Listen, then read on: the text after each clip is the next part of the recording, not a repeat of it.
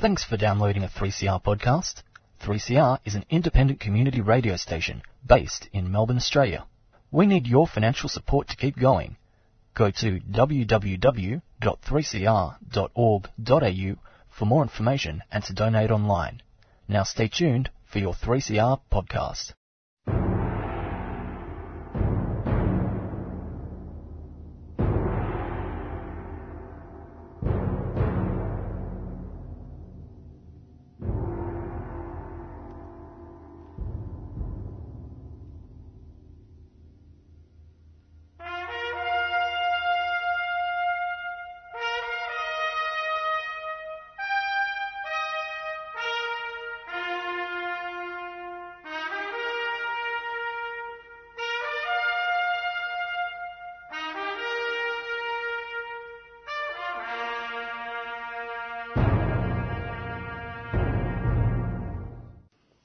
Welcome to the Dogs Program on 3CR 855 on the AM dial and podcast on your WWWs. It's great to have your company here in the new year. Yes, oh my goodness. We're in the 20s again. Yeah. Oh well, it's okay. I've still got some flapper dresses in the cupboard, so I'll pull those out later in the year. Yeah, you don't want to see that. You really don't. Oh no. Look. The 2020s are a time of change, but unfortunately we still have to be here. Who's we, by the way? Yeah, we are the dogs. We are the defenders of government schools. That's because they need defending, and there's a lot of people after their guts. There's a lot of people want the government schools of Australia just to disappear. There's a lot of people who want to make money out of education, and the government school system is standing in their way. They just want taxpayers' money straight to go into private pockets so they can run the education system and do what they like with it. The government system, however, has a couple of things that are going for it which are useful. Not just useful, but they're right. If you want to go to a government school, you just can. Nobody cares about the colour of your skin. Nobody cares about the sexuality of your auntie. Nobody will ask you questions about certain religious tenets of one form or another before allowing you to pass through their doors. No one's going to ask you if you're too tall or the wrong culture, or too short, or if you've got a disability, because a government school takes all. A government school is a school for all the people who live in your area. And you know what? Just down the road there's another area and there's another government school, and it takes all the people from there. So all the people, rich and poor, disabled or otherwise, differently abled or otherwise, all the people, it doesn't matter what their colour or their creed, can come to a government school and feel welcome. Whereas private institutions, or indeed religious institutions, which are run privately, are not that. So the government schools have one thing that the private schools do not. They're right. They are correct in what they assume should be the best way to educate the largest number of people. Now, schools like that are under threat. Schools like the ones I'm talking about are under threat. They have been for decades, and now in the 2020s even more so. And we are here to defend them, which is why, of course, we are the defenders of government school. If you're a regular listener to our program, you will, of course, realise that we have a press release every year which goes up on our website at www.adogs.info. And Jean, one of the co-presenters here at the Dogs program, spends a great deal of time and effort doing it. Now, to defend government schools, it's a very broad remit because they're being attacked by a lot of different people around the world, truth to tell. And one of the groups that's really interested in attacking government schools are those people who have a significant interest in proselytising their particular brand of religion, whatever that means. But yeah, their belief in their faith has been organised into an organisation which has very significant financial interests in education. And every now and then they get into some really tricky spots because they try and do stuff that doesn't make a lot of sense. I think Jean's about to tell us about something that's gone on in the United States, indeed the Supreme Court, which is an interesting institution in the United States. Jean can tell us all about that in her press release number. What is it, Jean? 822. Yes, 822. And if you want to know what press release number 821 was, you can find out. In fact, if you want to find out what press release number 528, that was a brilliant one, that one, 528, you can go on the website, www.adogs.info. But there's only one that's just been up there, and there's only one that you haven't heard on the Dogs program yet, and that's the one you're about to hear. Jane.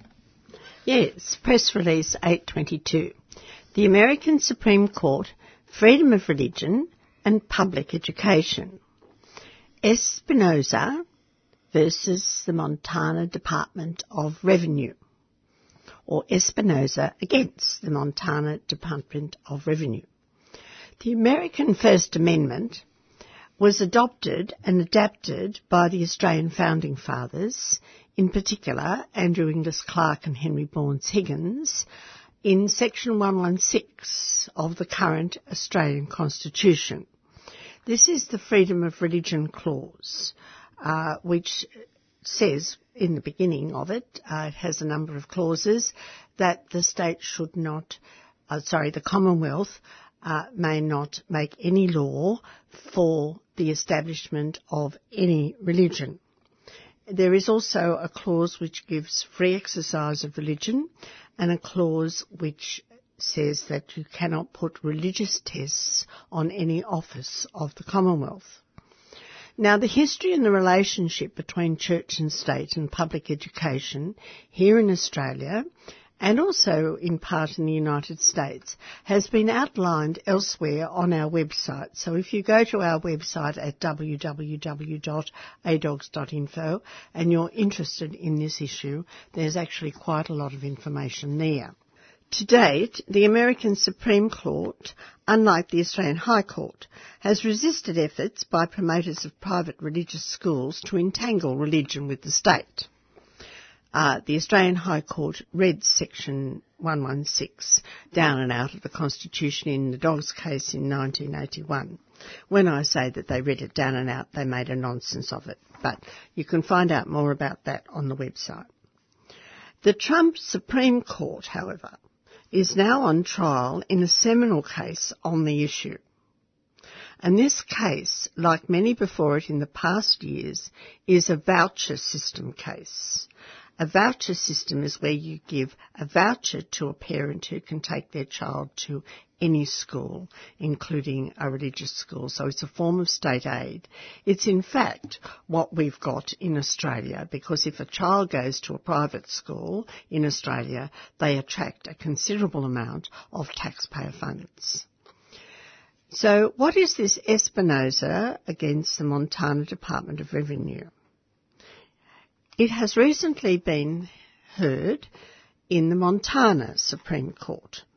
In December 2018, that court struck down a private school voucher program that used tax credits to divert public funds to private religious schools.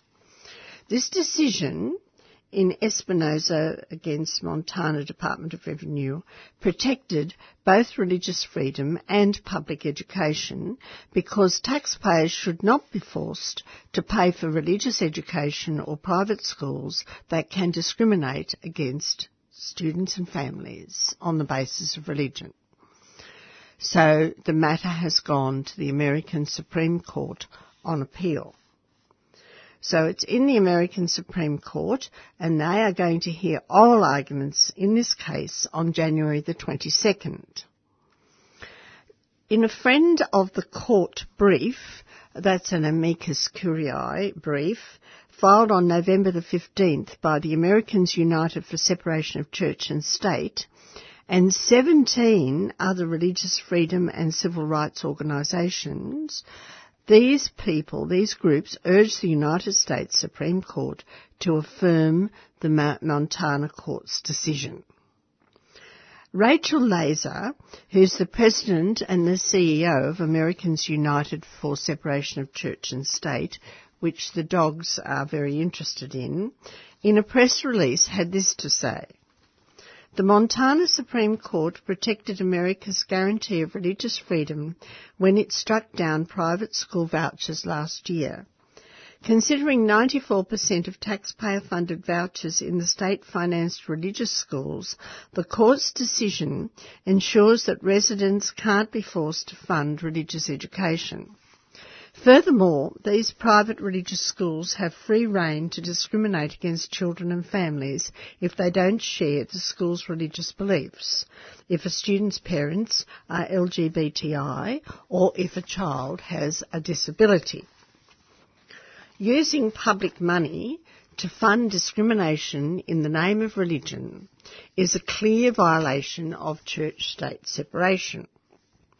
And so the Americans United for Church-State Separation urged the Supreme Court of the United States to uphold the constitutional promise of religious freedom from Montanans and all Americans by affirming the lower court's decision.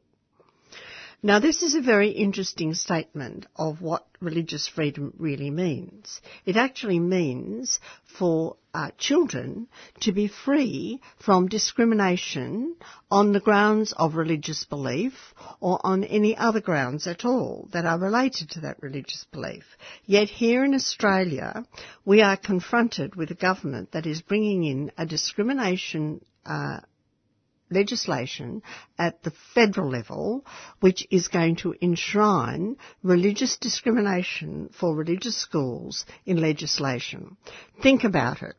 This is actually where we are at in Australia because our High Court misread and refused to listen to these arguments back in 1981. In the name of religious liberty, we are in fact introducing overt religious discrimination in Australia, which means that we are going back into the dark ages when it is okay to be very disrespectful to other members of our community, our citizens, and even deprive children of basic things like an education on the grounds of religion. Now, the organisation in the United States, the Americans United for Separation of Church and State, explain that nearly 70% of all private schools in Montana teach a religious curriculum. And additionally, some Montana private schools discriminate against or refuse to admit students because they or their families don't adhere to the school's religious tenets, such as rejecting same-sex relationships or accepting Jesus Christ as a personal saviour.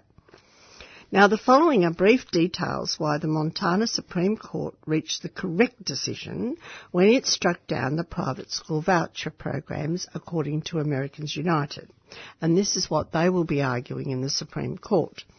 First of all, Montana demonstrated a long-standing interest in protecting religious freedom by ensuring that public money funds public schools, not private religious education.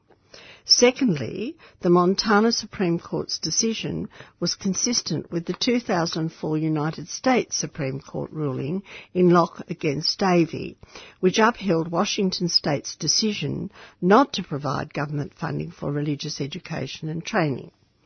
And thirdly, the decision is also consistent with the United States Supreme Court's 2017 narrow ruling in Trinity Lutheran Church versus Coma. In this particular case, the Supreme Court said that a Missouri church preschool was entitled to a state grant to resurface its playground, but the justice's decision permitted government funding only for a non-religious purpose. They did not establish a right to public funding for religious activities such as sectarian education. And this, of course, is a very worrying case, the Lutheran case. We have spoken about it on this program in the last few years. Now, finally, because the Montana Supreme Court struck down the entire voucher program for both secular and religious private schools, there's no discrimination against religious schools in that ruling. Now, ever since Montana became a state in 1889, its constitution has protected residents' religious freedom by ensuring they are not forced to fund private religious education. And this protection, sometimes referred to as a no-aid clause, was so important to the state citizens that a similar provision was included in the new state constitution that was ratified in 1972. And about three-quarters of all the United States, particular states, have similar constitutional provisions. It's rather different here in Australia. They did try to bring Section 116 down to the state constitutions in a referendum in 1988, but the Dogs were actually against that because they would bring down what has now virtually become a sword rather than a shield. And the referendum failed.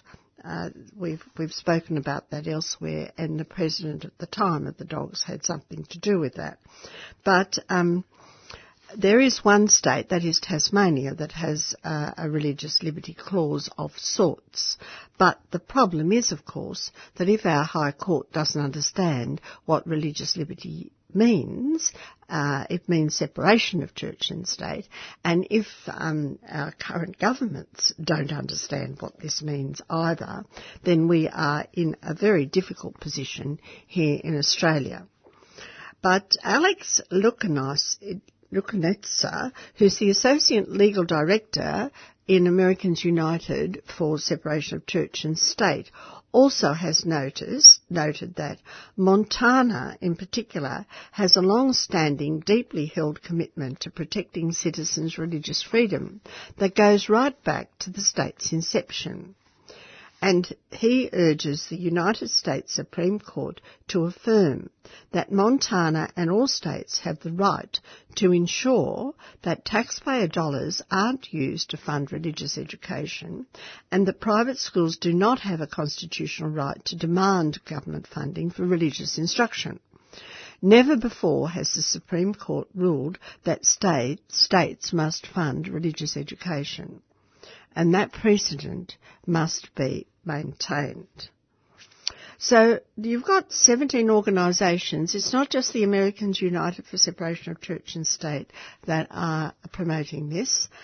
There's 17, and the Dogs are very interested in this particular case and what is happening since the latest appointment by Mr. Trump of the Supreme Court, and we will keep you informed of developments. But that's enough for now. Let's have a break and a bit of music.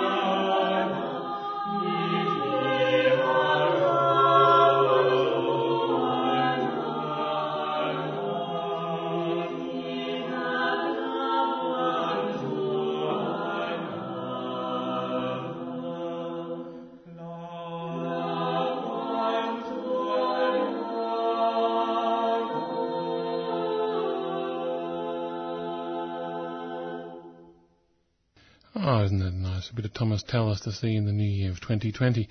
Thank you, Jean, for your press release. She was referring now to what's going on in the United States, but of course this is becoming extremely relevant in Australia with the new religious discrimination bill being put forward by the federal government.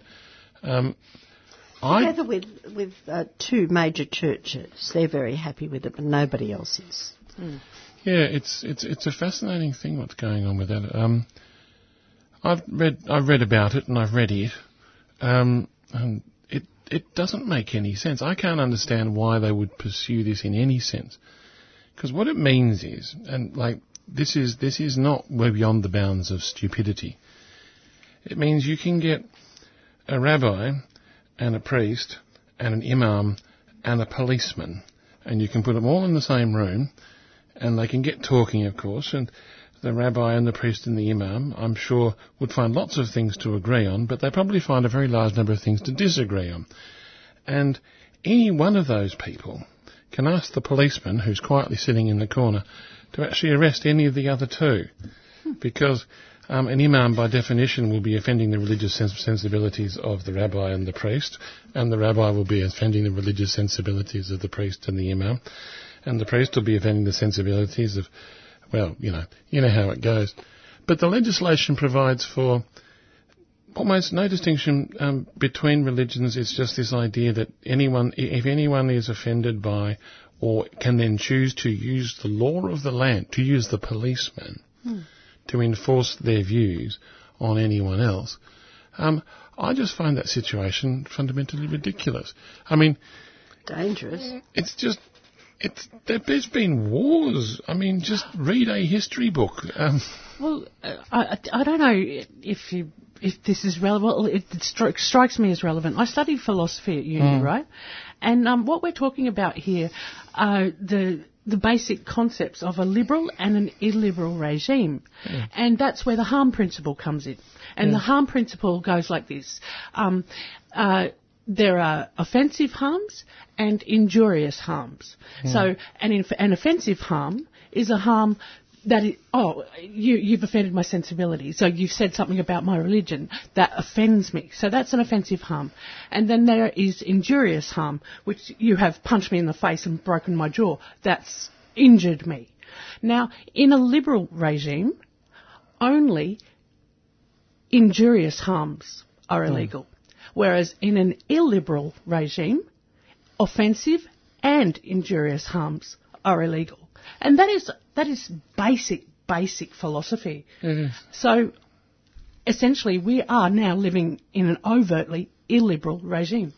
Well, it sets up a situation. I mean, the obvious thing in that situation with the rabbi and the Jew and the priest and the policeman is the policeman gets up and leaves the room because it's not actually any of his business, which is the way it has been. That is the fundamental bit of the separation of religion and the state.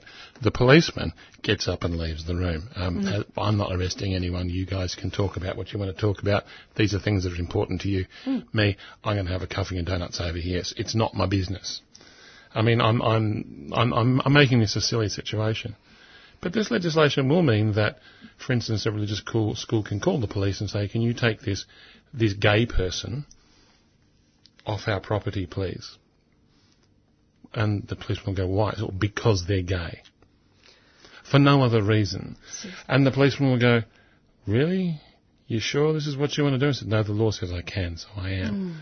And so the policeman then takes the gay person off the other person's property because the state has legislated to protect the right of that religious school to get rid of gay people from its premises. Now, it could be a teacher, it could be a child. But this is a situation where the legislation provides for. I mean, I'm using the policeman as a metaphor, but for us all then to take what it is that we are as a society, the power that we have collectively together, and use that against an individual who does not fit the religious tenets of a particular organisation of one form or another. Now, as Jean quite rightly said, there's only two churches that are interested in this. There's a lot of religious institutions who go, we want nothing to do with this. We don't want policemen, quite frankly, on our premises, which I think is a reasonable thing for them to say, because a lot of religious organisations have, peculiar religious tenets, which I think, personally, it's their business. I'm not going to arrest anyone for saying ridiculous things from a church pulpit or crying out for things that I just don't agree with in a religious context. I think that's perfectly reasonable for people to do in their own organisations, in their own home, in their semi-public spaces. Or I find a church is an beautiful place where you're invited in. But once you're in there, the rules of the religion are the rules of the religion. And I think to protect such things is very, very important. But I don't want that church to call in a cop up to the pulpit to get rid of the person who is having some form of religious disagreement. I think that's just not right. Well, it's like when the Russian feminist band Pussy Riot were jailed for 2 years for singing a song in the Russian Orthodox Church. Yeah, that's right. We don't live in those... Apparently we don't. Well, if this religion gets through, if this legislation gets through, then functionally there is no difference. Now, traditionally, Australia is a liberal society, but I think those traditions are changing. It's always been an ongoing problem for a liberal democracy. How does a liberal democracy, which wants to be tolerant, deal with the intolerant? And this is why the Dogs have always taken a firm line on the separation of religion from the state. And for that reason, we are against state aid to private schools. It has caused so much trouble in our society already. And now, with this latest exercise in the state becoming entangled with a number of churches, we are looking at a downward slide into intolerance. And we find this a very sad situation indeed. And not everybody wants it, you're quite right. The Attorney-General said this will be of benefit to groups like the St Vincent Appeals Society, and they said no. St Vinny's said no, this is the one thing we do not want. Our volunteers come from all walks of life, all kinds of religion. We don't want to discriminate against anyone. We want to include everyone because our job is in fact to help the poor. And they certainly include everyone from all walks of life. So I thought that was very interesting indeed. And the one group, of course, that's completely ignored is the largest group that's growing in Australia, which is the non-religious, the people who have no religion at all. There's a question as to whether or not that is a belief system. But well, I can tell you right now, as someone from that community, I do not want my views to be privileged. I do not want my views of non-belief to be privileged in any sense by the state, and I think it's important that they should not be. I should be free to speak my mind, but only if that is, as you would say, an offence of the mind rather than of the body. I'm not going to call for anything, as indeed many people without any formal religion that they profess are like. But I certainly don't want my position to be privileged. I don't want any tax benefits from it. No. I don't want to have that. I don't want to have my views actually discussed by anyone, not by the federal minister, and I certainly don't want my views legislated. Let's go back to the first Elizabeth. She had lived a life in fear of losing her head, and when she finally became queen, she quoted the Bible, but then she said, I do not wish to put a window into anybody's soul. And that is in fact what is now happening. Let's keep our souls free from the state. Indeed. That's my Christian position. Oh, yes, quite right too. And it's a position. It's not just a Christian position, but it's a position that goes across all religions, all religions that have any sense of history. That's for sure. Yeah. Interesting discussion. We'll be back with some more practical news on what's going on in Australian education after these messages. This is Zoya, Tuesday Breakfast newest host. If, like me, you missed out on summer school last year, don't fret. Class is back in session. Last year, we unpacked the ideas and language around all the concepts that we touch on in our shows. Our aim was to make sure that knowledge doesn't just sit in a university, but is for everyone. This summer, we're doing the same. You've gone through your foundation course, now it's time to graduate to your second year. Join us as we learn from experts, academics, activists and people with lived experience, and explore how the theories from last year can be, and are, put into action. Tuesday mornings from 7 a.m, starting mid-January, 8:55 a.m, or via 3cr.org.au. And check out our Instagram, 3CR Tuesday Breakfast, for more details. Get your copy of 3CR's magnificent book. It's a stunning history of the people, programs and issues at the station since 1976. On sale now for the amazing price of just $20. Pick one up at the station or jump online and place your order. Radical Radio, celebrating 40 years of 3CR. On sale now for $20.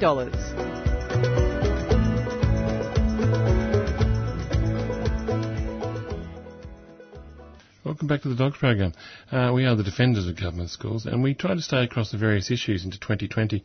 That legislation, the freedom of religious legislation, we will be following up in this year when it might get up in the Federal Parliament. I certainly hope not. We'll certainly be fighting it. But back down to basics.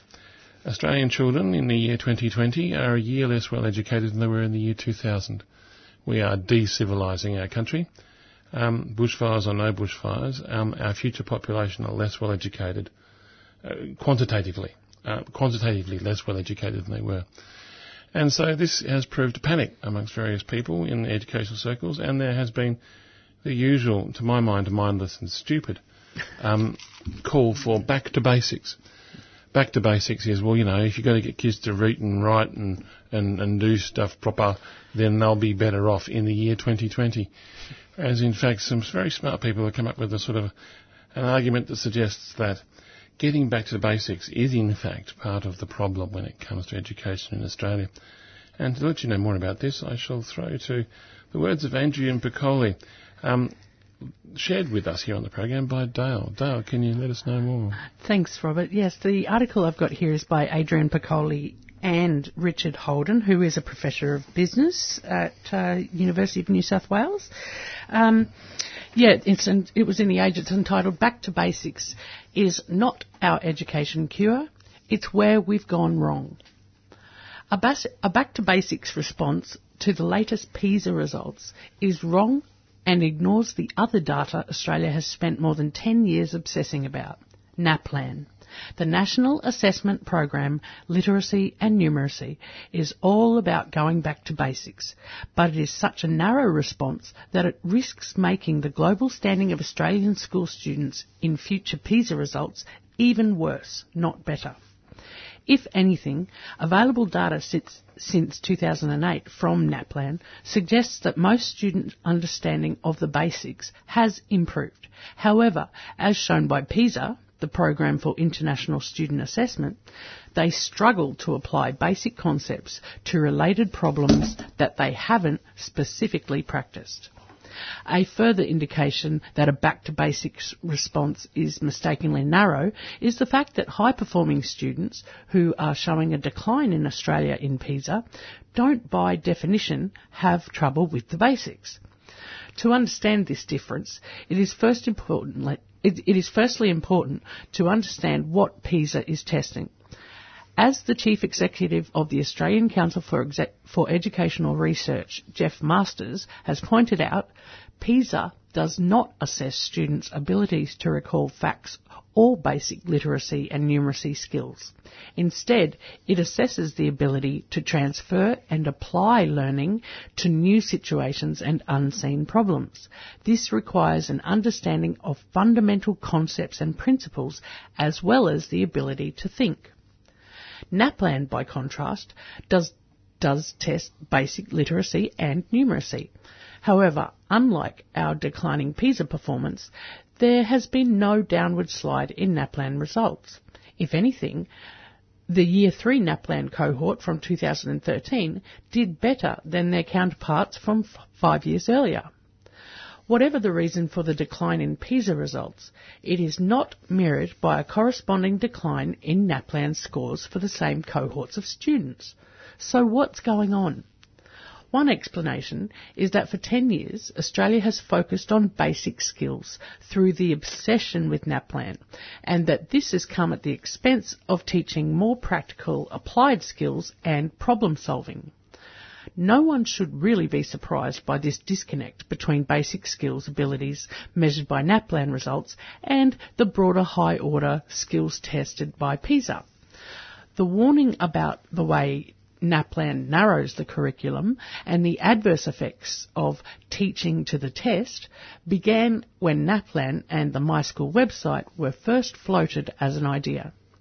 NAPLAN and the narrow range of knowledge and skills it tests is what gets noticed in Australia. So it's what gets done. There can be no dispute that students need to master basic literacy and numeracy skills and that we could do better at the basics. Without those skills, they have no foundation for more advanced learning. For 10 years, NAPLAN has done exactly what basic economics tells us it will do. Create high-powered incentives for schools to make sure students are equipped to do well in NAPLAN tests. The MySchool website makes school-level NAPLAN results readily available and highly salient. Principals and teachers naturally respond to those incentives for fear of losing good students to other schools and to satisfy the demand of education regulators and parents. Furthermore, governments measure their own performance in education based on NAPLAN results and look for every possible policy option to improve those results. Taken together, the competing trends in NAPLAN and PISA results suggest we need to better transition students from basic skills development into higher order conceptual skills and put the necessary curriculum and resources behind that transition.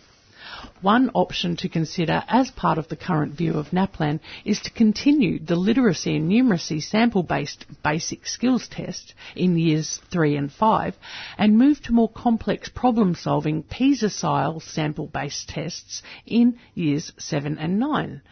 We set the bar too low for ourselves if the main policy response to PISA is back to basics. Australia needs to be more aspirational than to simply measure our system on how well our children read and write. We absolutely have to expect that as a baseline. If we want to focus on those high-level applied skills that students really need when they leave school, then the curriculum and the testing regimes that surround it need to focus on those skills. In an increasingly globalised and automated world, problem-solving ability is the scarce skill. It is the skill that will generate the long-run productivity growth required to maintain high standards of living. The good news for Australia is that we don't need to make a choice between basic skills and higher order skills. We are more than smart enough to have both.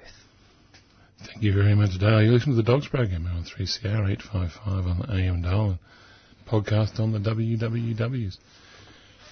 Fascinating, isn't it? The comments on that article were very interesting indeed. There was one that really stuck out to me. It was a maths teacher who'd had such a wonderful time in the old days teaching her students not just the basics but actually how to solve problems with a curriculum that she was very happy with, and she was very saddened by the current thinking that was back to basics. Because she felt that the problem-solving skills were in fact what was really needed. Piccoli is also an interesting gentleman. He was the Minister for Education in New South Wales that was adamant that more disadvantaged funding was needed, and he was very pro-public education, even though he himself was a committed Catholic and a member of the Country Party. Very interesting gentleman indeed. He's now gone to the University of New South Wales and is working in the Gonski Institute there, where they do quite a lot of very interesting research. Interesting guy. Yes, thank you very much, Jude. We're going to continue with more of the Dogs program after a little bit of music.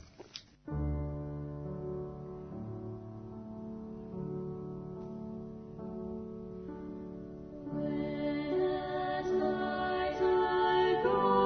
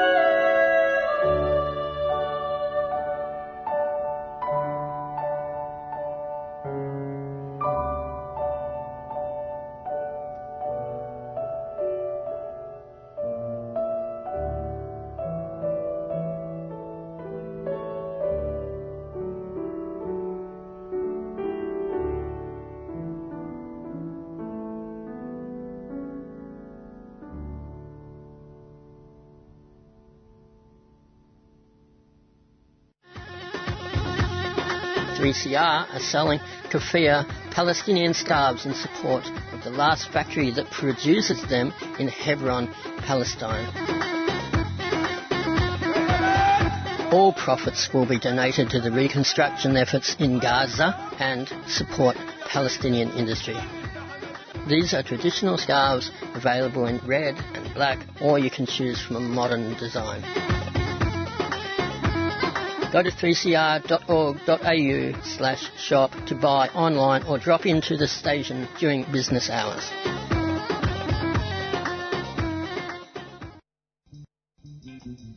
is giving our prolific programmers a well-earned break. Check out the Summer Grid at 3cr.org.au/summer specials. Welcome back to the Dogs program. We'll be talking about back to the basics in education in Australia. I know Adrian Piccoli is a very well-researched and thoughtful person. I have a far more brutal view on this. I think it's all just a load of rubbish. And everyone in Australia knows it's a load of rubbish. And I'll tell you why everyone in Australia knows it's a load of rubbish.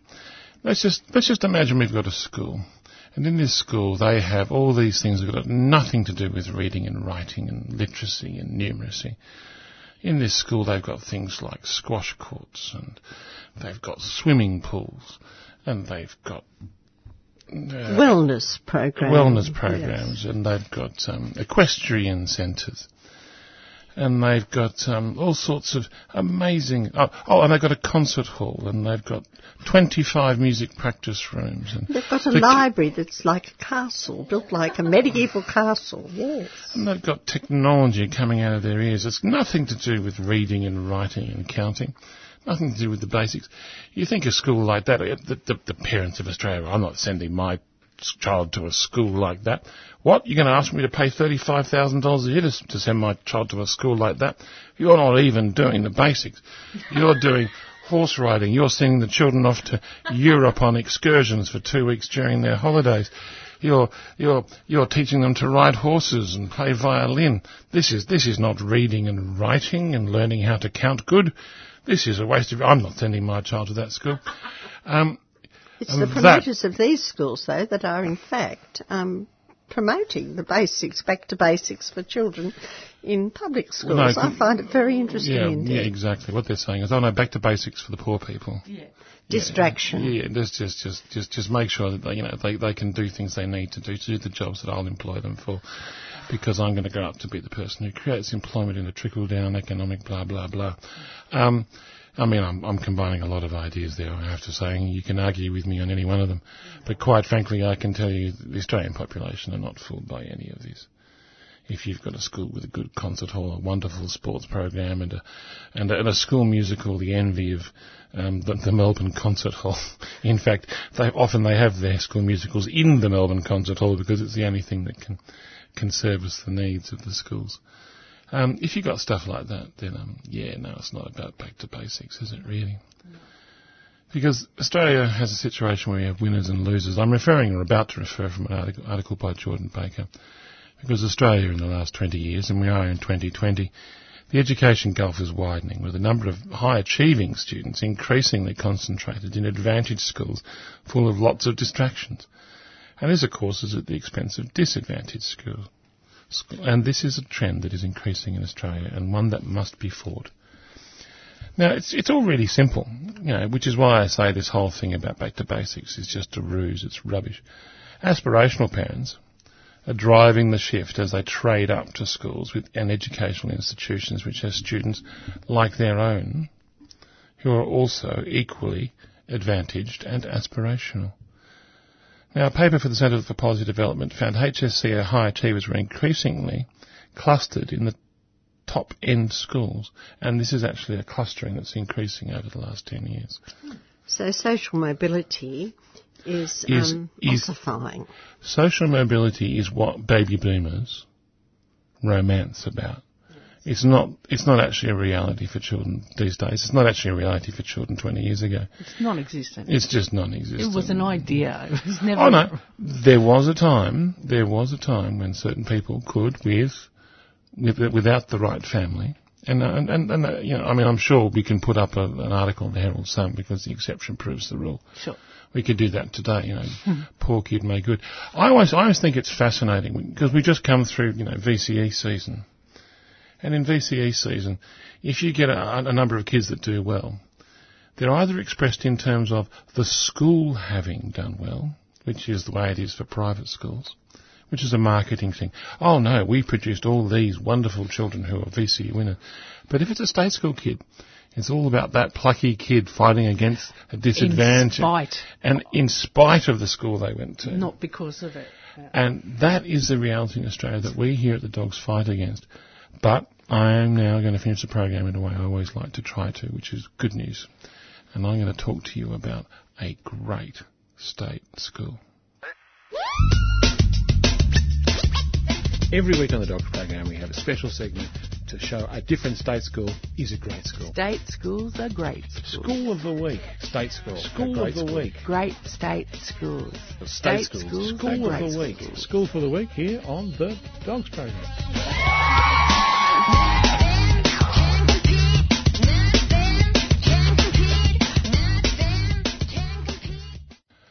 The great state school. What defines greatness? It's a question, isn't it? What is great about a state school? Well, it takes the kids that it has and gives them the best education that you can give them, given the situation that you find yourself in. Now, we live in a very big country. And I said this again and again. There is no typical state school. Is the typical state school the place with 2,000 kids doing the best it can in a poor socio-economic area as a high school? Is the typical state school a school out in the bush somewhere, with like 12 kids, and a teacher doing the best they can? Because they're both typical Australian schools. In fact, there's both, which means there is none. I'm going to be talking about a school with 12 kids and a teacher. And 3 other people that turn up for a day a week to help out, teachers' assistants. And it's a little place called Clifton Creek. And it's a little primary school. It's just burnt down, darling. I know. Just burnt down a couple of days ago. And it's going to come back. No question. Because the state school as a great school, is something that is essential to the community. I didn't say it's always happy. And Clifton Creek Primary School, you can't go to school at the moment because it's not there. During the school holidays, it burnt down. Burnt down out there in Gippsland. And there's a great sadness to that. But I'm going to put money on the fact that by the time school comes back, there'll be a teacher and 12 kids doing something great. They're not going to be doing it in a building. They might not even be doing it on that site. But it's not the building that defines the school. It's that teacher and those kids. And when I say that teacher, I mean that teacher and those 8 boys and those 4 girls. A third of whom are Indigenous. They'll be coming together and they're going to be a great state school in 2020. As I say, they might not be there in the same building because, quite frankly, this school's amazing. This school does what it does. And quite frankly, the figures in terms of money aren't available, but I'll tell you it will be between $15,000 and $18,000 per year per kid, because you add all that and you get the price of a teacher. And I suppose the good news is you don't have to pay you don't have to pay the water on it anymore because the building's not there, and you don't have to pay the power bill because guess what, the building's not there, but it's going to be. That community out at Clifton Creek are going to do something, and they're going to sort themselves out for that teacher in those schools. Because that's what a state school is. Because if someone comes back to that area, they're going to expect a school to be there for their kids. Those kids aren't there now. They've been evacuated. They might be in Sale. They might be in Bairnsdale. They might have even come to Melbourne to be with relatives for the holidays. Might have even gone somewhere else, those kids. But when they come back, a great state school will be there. Because in the fires that are, some would say inevitably and some would say tragically, and I would say both, blighting our land at the moment, some schools have burnt, and one of them is Clifton Creek. And I don't think that makes it any less great just because it's not there. Because the school itself is those 12 kids and that one teacher. Now, I can tell you that there's a rich kid that goes to this school, and there's really poor kids that go to this school, and there's some kids from in the middle that go to this school, but they're locals from out there. Now, because there's 12 kids, I'm not going to give you the percentages, because then, if you're local, you go, oh, I didn't know you were that rich. Oh. But the ICSI value is under 1,000, which is to say there's, below the Australian average. And when it comes to those dreaded NAPLAN tests we're talking about, the kids do all right. They don't do it in grade 3. They sort of the school decided to miss the test on that day. They were doing something else. Those 12 kids, they went out and, I don't know, had a bit of a play in the bush before, when it was still there. Yeah. They didn't do the testing in grade 3 at all, which is nice. But they did it in grade 5, and the kids did well. Quite frankly, they don't care. Because this is a great state school. It doesn't educate thousands in the west of Melbourne. It doesn't do any of that. No. It's just 12 kids, even without a building these days. Yeah, it really puts paid to that myth of needing these grand auditoriums and, all of these resources when, a school does boil down to the community. That's right. And if, a new kid turns up and they discover there's no school building there and they want to go, there'll be 13 perhaps. That's okay. The school's still there. There's a teacher. There's some kids. They'll work themselves out because they're incredible organisations, state schools. Because state schools are great schools. And our great state school for this week is Clifton Creek Primary School up there in Clifton Creek, Victoria. And I know, as Jean said, but it's not there anymore. It's burnt out. No, it's still there. It's still there. Don't you worry, come the new year. 2020, the time of new beginnings for great state schools. Want to defend government schools? We are the Dogs, D-O-G-S, Defenders of Government Schools. Every week on the Dogs program we have a special segment to show a different state school is a great school. If you're a parent, or if you're a kid, or if you're involved in the school in any way whatsoever and you love your state school, give 3CR a call. We want to hear about these schools that we're defending. Brunswick Secondary State schools are great. Harkaway Primary School. Sunshine North Primary School. They're really concerned about the welfare of the kids and their growth as people as well as learning. You put on plays, you've got enrichment, you've got physical education, visual arts, languages, all that. In fact, is there a cooking? Actually, an embracing of kids from disadvantaged backgrounds and with additional needs. More than half of your kids are from some of the poorest families in Australia. Yeah, definitely. That's the community and that's who we're servicing and that's who we welcome into the school. Outdoor play is linked to healthier and happier children. This, in turn, leads to better grades. In the weekly assemblies and stuff, they have a little thing, you've been caught being good, and they have a value of the week each week, and so it's not just words, it is actually... So what do the teachers do when it's a building site? Yeah, they kick themselves out of their own staff room and turn it into a classroom. Just a really nice culture and an emphasis on social skill building as well as learning. Quite a range of intellectual ability and kids with mental health diagnoses, refugee kids who have not been in the country very long don't necessarily start off with a positive relationships with each other, with teachers and with the community. And they run a breakfast club. There's a recognition that some kids don't get breakfast and so there's food on. If you are involved in a state school and it's a great school, we'd love to hear from you so we can talk about it and tell the world. Leave a message for the Dogs at 3CR on 94198377. State schools are great schools. Great state schools.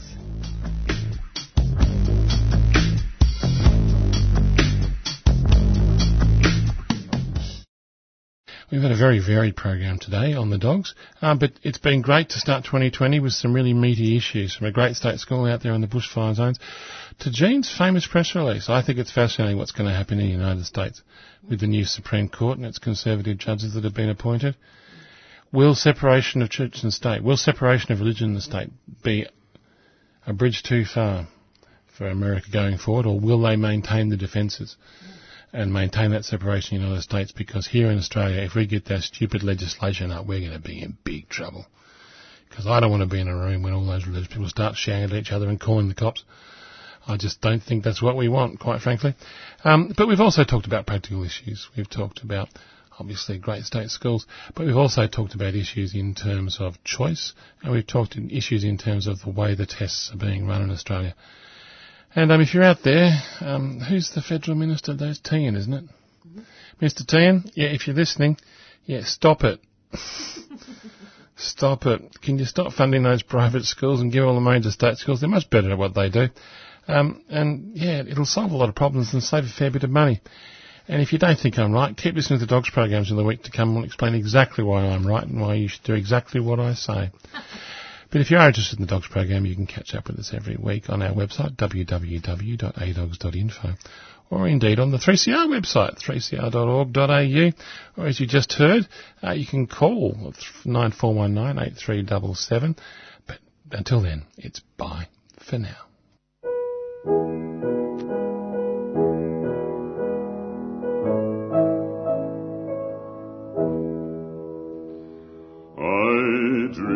I saw Joe here last night, alive as you and me. Says I, but Joe, you're 10 years dead. I never died, says he. I never died, says he. In Salt Lake City, Joe says I'm standing by my bed. They framed you on a murder charge, says Joe, but I ain't dead. Says Joe, but I ain't dead. The copper bosses killed you, Joe. They shot you, Joe, says I. Takes more than guns to kill a man, says Joe, I didn't die, says Joe, I didn't die. And standing there as big as life, and smiling with his eyes, says Joe, what they can never kill, went on to organize, went on to organize. From San Diego up to Maine, in every mine and mill, where workers strike and organize, it's there you'll find your hill. It's there you'll find your hill. I dreamed I saw Joe here last night, alive as you and me. Says I, but Joe, you're 10 years dead. I never